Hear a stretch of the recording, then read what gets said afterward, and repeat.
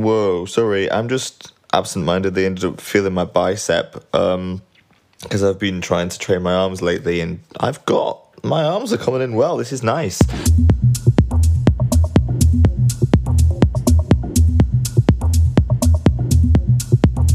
So it's a couple of days later from getting that phone call telling me that I have initially tested positive for HIV, and I've just finished a 3-hour doctor's appointment at what was my first HIV specialist clinic. I've since moved cities, so I've moved to a new clinic. And I've been through the ringer. I initially saw a really, really nice lady who gave me another HIV test in person, part for them and part for my peace of mind, I think, so that I could see the results kind of in front of me physically and have it confirmed that I do actually have HIV. And then I'm taken to a doctor's office and I meet my doctor, who is, by the way, one of the nicest people I have ever met in my life. Genuinely could not have asked for a more wonderful medical beginning to this journey. The entire team at the clinic were just absolutely blew me away every single time. It was the Heartlands Clinic in Birmingham. Every single time that I had any question or had any worry or had any doubt or needed an STI test or anything like that, they sorted me out with whatever I needed. And it truly did made this journey so much easier having a place of support. They were wonderful. Really wonderful, and especially because not a lot of people in my actual life, if any, at the very beginning had any knowledge of HIV or that I was living with HIV. It was really nice to have that rock solid foundation for my journey living with HIV. In that initial appointment, I went through a pharmacist, a psychiatrist, a dietitian. I really had all my bases covered and had access to all the information that I possibly needed. Obviously, I'd been just out of hospital recently, and my diet was something that needed to be addressed and looked at, and I needed to kind of get back to my usual fit self, so recovery was a big thing. And having a fucking dietitian there was incredible. It's worth noting as well that HIV doesn't actually affect my body in any way now, nor did it particularly, aside from the seroconversion, in terms of damaging my immune system long term. Because HIV was picked up so quickly on and I was diagnosed so soon after transmission, my medication, which I literally left with my first 6 months with from this doctor's appointment, back shortly, very short, 2 days after finding out I had HIV, made sure that my virus levels were subdued incredibly early on, and so I could not transmit HIV, nor could it actually affect my health in any way. It's like Pandora's box is the way that I describe living with HIV, because everything that's inside me is unable to actually do anything to me or to anybody else. It's a really strange thing, and it's a miracle really, simply by taking 2 pills a day, that I am physically unable to transmit HIV, no matter whatever position I was to have sex in, or however I was to have sex. It's a really reassuring thing, and like I very briefly touched upon in episode 1, that was a strange thing, a very strange thing. Oh, by the way, this is the What Happens Next podcast, episode 2. I am your host, Jay Hawkridge. Hello, thanks for tuning in. And we are in association with iPlaySafe. iPlaySafe are a secure and verified way to test and then share your STI status with partners in the future. Once ordered, you'll receive your iPlaySafe testing kit discreetly packaged to you in the mail. After collecting your samples, you can send it away for quick and accurate processing with results that you can track through the app. Go to iPlaySafe.app for more info. Like I very briefly touched upon in episode 1, that was a strange thing, a very strange thing to discuss the first instances in which I was having sex and I was undetectable, and my partners were trusting in me to be undetectable. Yeah, it's a really strange thing, but basically, obviously, the first thing I do pretty much after having a little mini breakdown when I get outside of this doctor's appointment is go, right, this is real. My life's changed. This is it. There's no going back. I need to get in contact with this guy, because at the time, I was just confused, okay? I'd messaged this guy a couple of times, the one that I'd seen and that had transmitted me HIV. And I'd been like, bro, can we meet up again for a coffee? Just trying to keep it casual so that I could actually have a conversation with him about this, because I knew from my end there was zero risk of me getting HIV from any other partners. There was only one place that it could have come from, and it was this guy that I slept with. And so I was just baffled because, like I said, I had no knowledge of HIV prior to this, and I'd, taken him at his word that he was safe to have sex with and wasn't going to transmit me anything. So I tried over the first couple of months, actually, of my post-diagnosis journey to actually arrange a chat with him. And he kept bailing, and I assume he kept bailing because, he knew that he had HIV and he knew what this chat was going to be about, because the timelines were a month and a half after seeing him. All of a sudden, ding dong, Jay Hawkes wants to chat. But he kind of toyed me along for a while bit, and then kind of every time we were going to meet up for coffee, there was some story that just conveniently got him out of it. Like he had apartment issues, or a friend needed him, or he just was unsure of what I wanted from this coffee. And looking back, it was all really manipulative and really guilt-ridden. It was full of guilt. But I was confused as fuck, and my headspace was not in a good space of time at all. It was a really difficult time. Like, adjusting to my medication, I'm absolutely sound with side effects now, and in all honesty, I think my side effects were caused by my mental health at the time. But I had really bad insomnia when I first started taking my medication for the first 2 or 3 months, and I just found myself awake till 6 a.m, if not longer, every single night. I couldn't sleep. It ruined my life. Like I said, I had to quit my career and take some time off work to recover, because I was physically and mentally just not here. I had no energy for anything at all. It took all my energy just to even get out of bed. And I really started to have the first of a series of identity crises, because it's a very difficult thing to adjust to when you feel like you're kind of going through it emotionally alone. And, the medical staff and the clinic team were amazing to support me when I was there. But in my actual life, I was very, very reluctant to bring HIV into conversation and to let people know that I had it. It was something that was so new and scary to me. And so the idea that I was bringing other people that I cared, whose opinions I cared about, and whose opinions mattered to me, the idea that I would bring them on this journey and they could perceive me differently or wrongly, or not, see me the same anymore, was terrifying, because I'd already just lost so much, and I was losing so much of myself that I couldn't really, it wasn't worth it weighing up the risk of me to lose someone else along that journey. And so I kept it mainly to myself. My initial, diagnosis and kind of when I was going through it at the time was something that, for me, it just felt better to go through. And I think this is where a lot of my trust issues have stemmed from in the last couple of years, is that the people that I initially opened up to before becoming public, family aside, I didn't tell my family for a few months, but the small selection of people that I did choose to share my status with in the early days didn't necessarily give me the support that I felt like I would be able to give back in that situation, and didn't really see me the way that I expected that they would see me, or decided that I was, too much to deal with, and that this was my issue and nobody else's responsibility, which is true, but,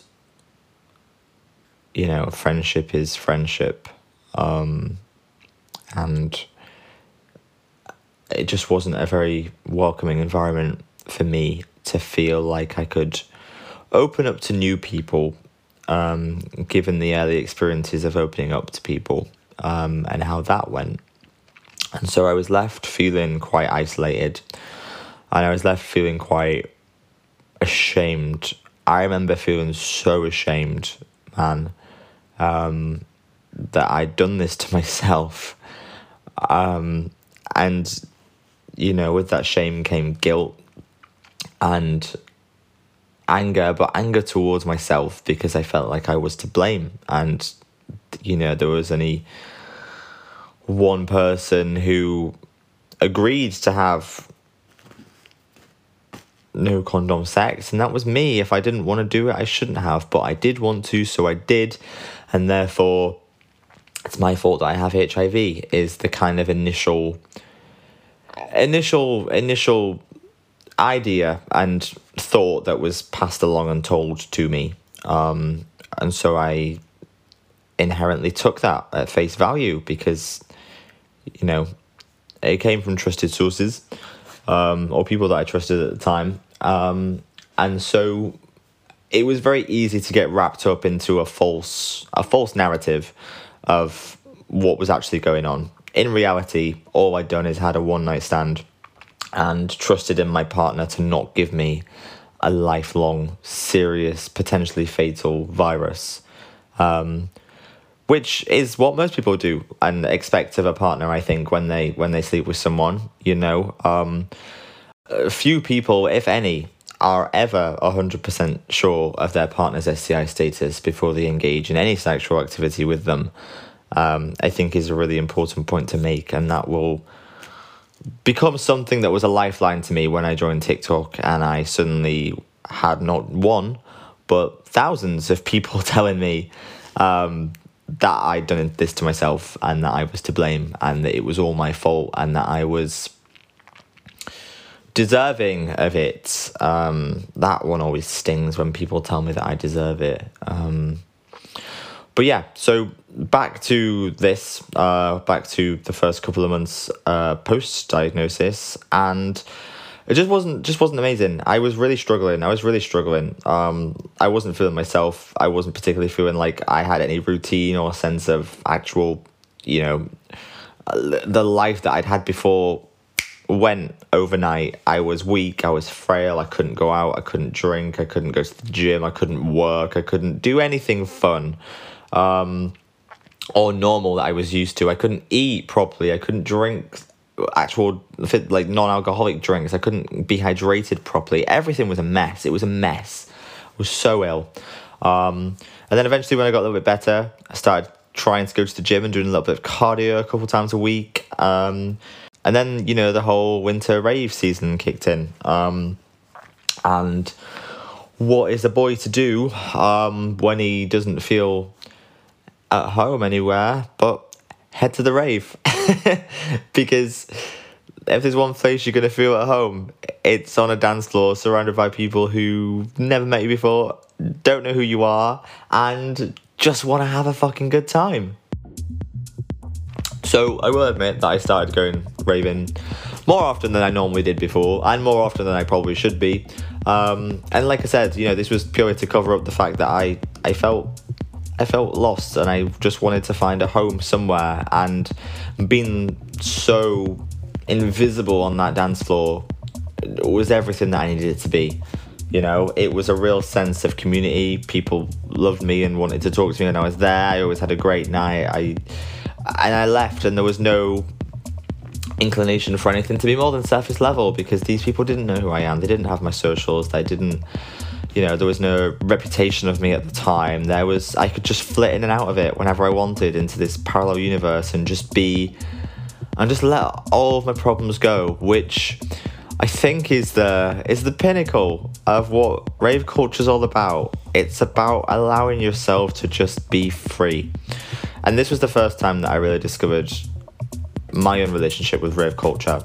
I'd been going out with a group of friends who'd included me into their idea of rave culture, and brought me into the world. And this was the first time that I actually started to really enjoy it on my own level and see it through my own eyes for my own reasons. You know, I wasn't just going to see my mates. I was going because I was getting something very personal out of it that nobody else could tell that I was getting out of it. And that really led to an increased love in dance music, which I didn't think I could have more of. You know, I have been into music since I was a kid, very much into dance music since I was a kid, you know, and a big reason why I was become a music journalist. And I was a music journalist until HIV came, because that was my first love. And to be finding a new appreciation and love for music was a wonderful sidestep to this story. It really was. I didn't expect to find anything that resembled anything like familiarity, and to be able to find a deeper meaning to music really kept me going those few months. And I think that's why I kept going back, because music meant something new, and I thought I was always going to know what music meant to me, and I thought I'd figured it out, my relationship with music. And then all of a sudden it became so much more of a lifeline than I realised. Unfortunately, as much as music is the answer, it couldn't solve everything. And over time and over the next few months, I really found myself slowly unraveling. Slowly, very slowly, but I was unraveling. And it got to a point where something had to give, and it was either going to be the lifestyle and the daily routine that I found myself in, or it was going to be me. You know, it was really tough to fall back into everything that I'd been doing beforehand. And I found that I couldn't fall back into everything that I'd been doing beforehand. You know, up until this point, I had been grafting 40, 50-hour weeks, working in restaurants to try and be a full, proper music journalist, which, as you all know, if you have any industry experience in creative arts, is a really difficult thing to do, because you are expected to just give your time and effort out. And so you really have to struggle for a few years as any kind of artist. And I was in my struggling artist era, and I was having some, you know, commercial success, I guess, and I was doing some things that I was really proud of, but I wasn't getting the actual, you know, real world kind of benefits of that. It was still very much, I was expected to be grateful that I was being given these opportunities. And that adds a very strange sense of illusion to your self-worth when people want you and admire you and, you know, want your craft, but want it on their terms because it's not worth enough on your terms. You know, if there's no mutual respect in those boundaries, it gets difficult. And so I was really at an impasse, because I didn't want to go back to my old life of crafting so long, working a job that I didn't want to work, whilst also doing the stuff that I wanted to do, but for free. And so this coincided with a really strange time in the world. This was the beginning of February, where everything was starting to kick off with COVID in 2020. You know, there were whispers all Christmas about what was happening across other parts of the world with it. And by February, it was starting to creep up and be a little bit of a threat. And I found myself in a bit of a predicament where I didn't really know where the next step was. And it wasn't that I didn't know where the next step was, and, you know, that was exciting and it was challenging and it was, oh my gosh, I could go anywhere. It really felt like I'd come to the end of the road. You know, I myself had found myself shutting down emotionally these last few months, dealing with my HIV journey. I was taking my medication, I was going to my appointments, I was looking after myself, I was eating, drinking, I was back at the gym, lifting some weights. But mentally I was checked out, and I had been checked out since I got that phone call. I think I still hadn't returned, and it was a very easy decision to decide that I was going to end my life in the early parts of 2020. Now, it's something that I wrestled with for a while, and I say wrestled with only because I say wrestled with only because it was more out of duty for other people than it was me not wanting to commit suicide. I was worried that other people were going to miss me.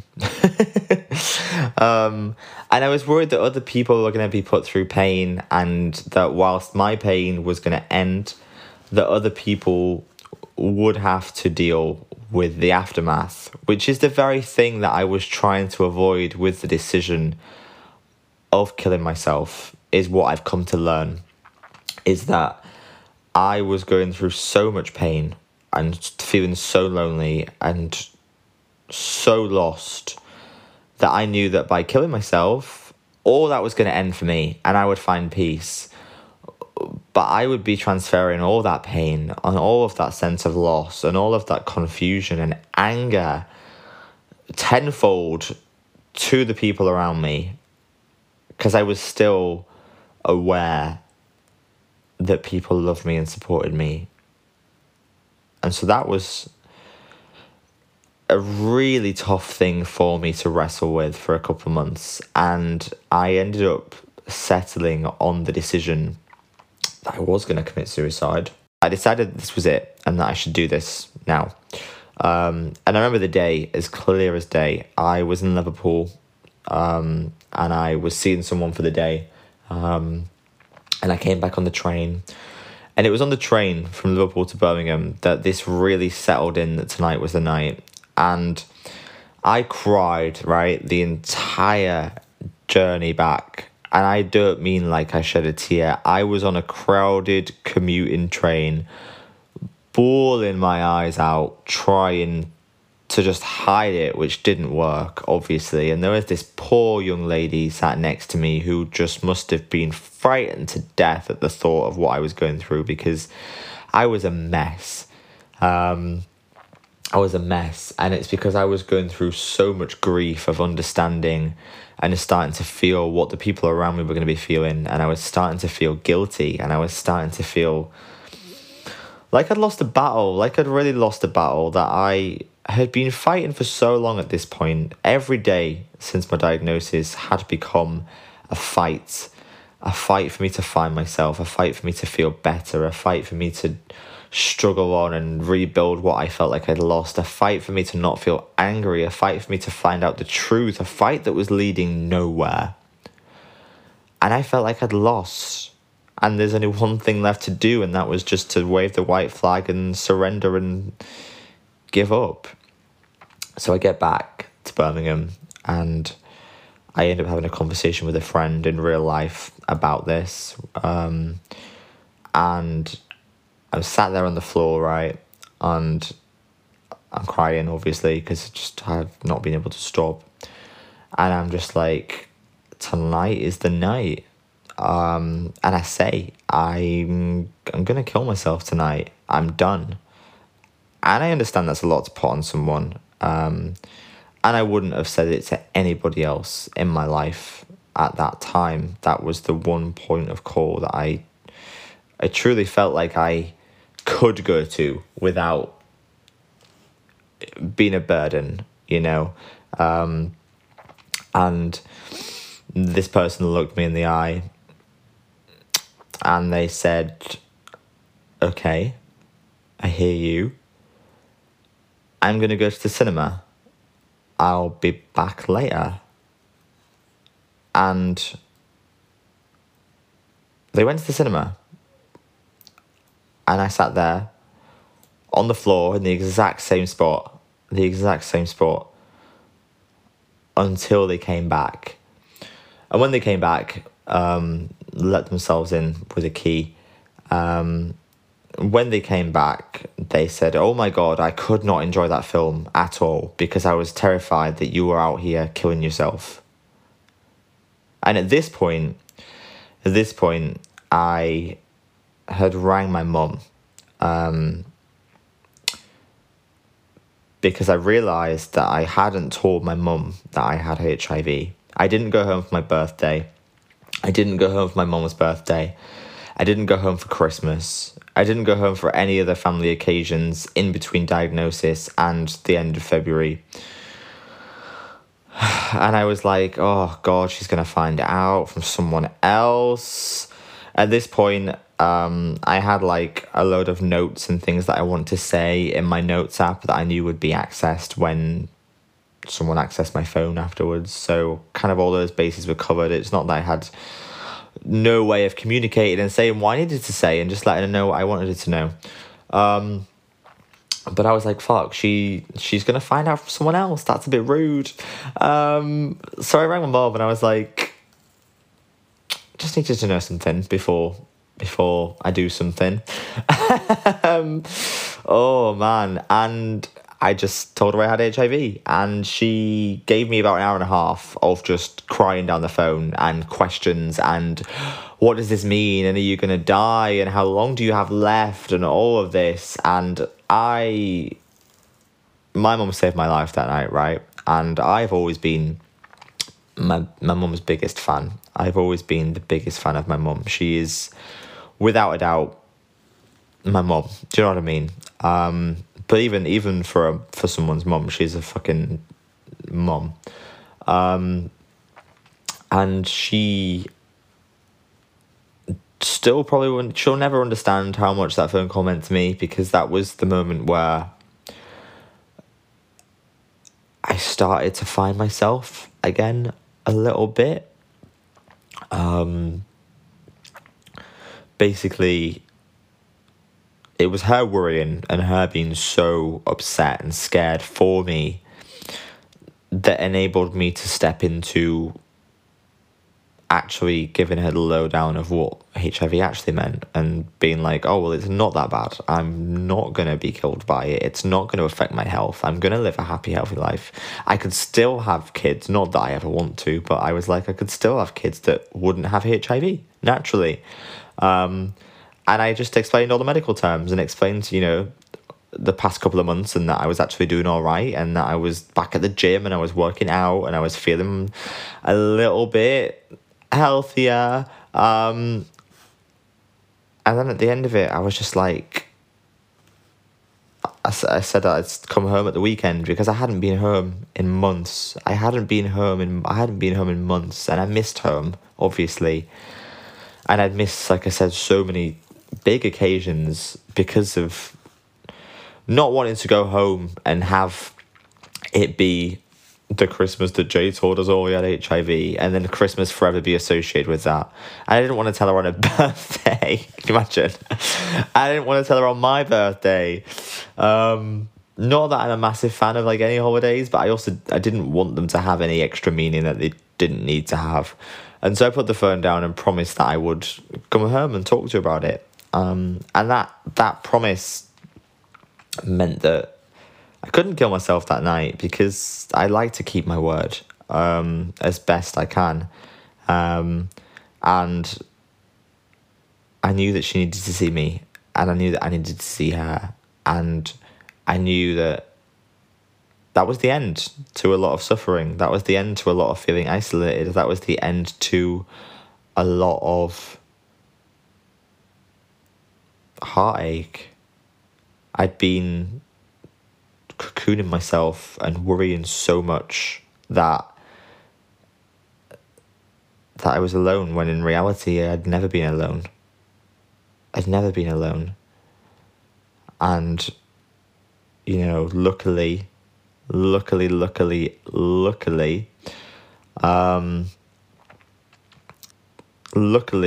the COVID pandemic happened, albeit a couple of weeks later. We went into lockdown, which was the best thing that could have happened to me at that moment.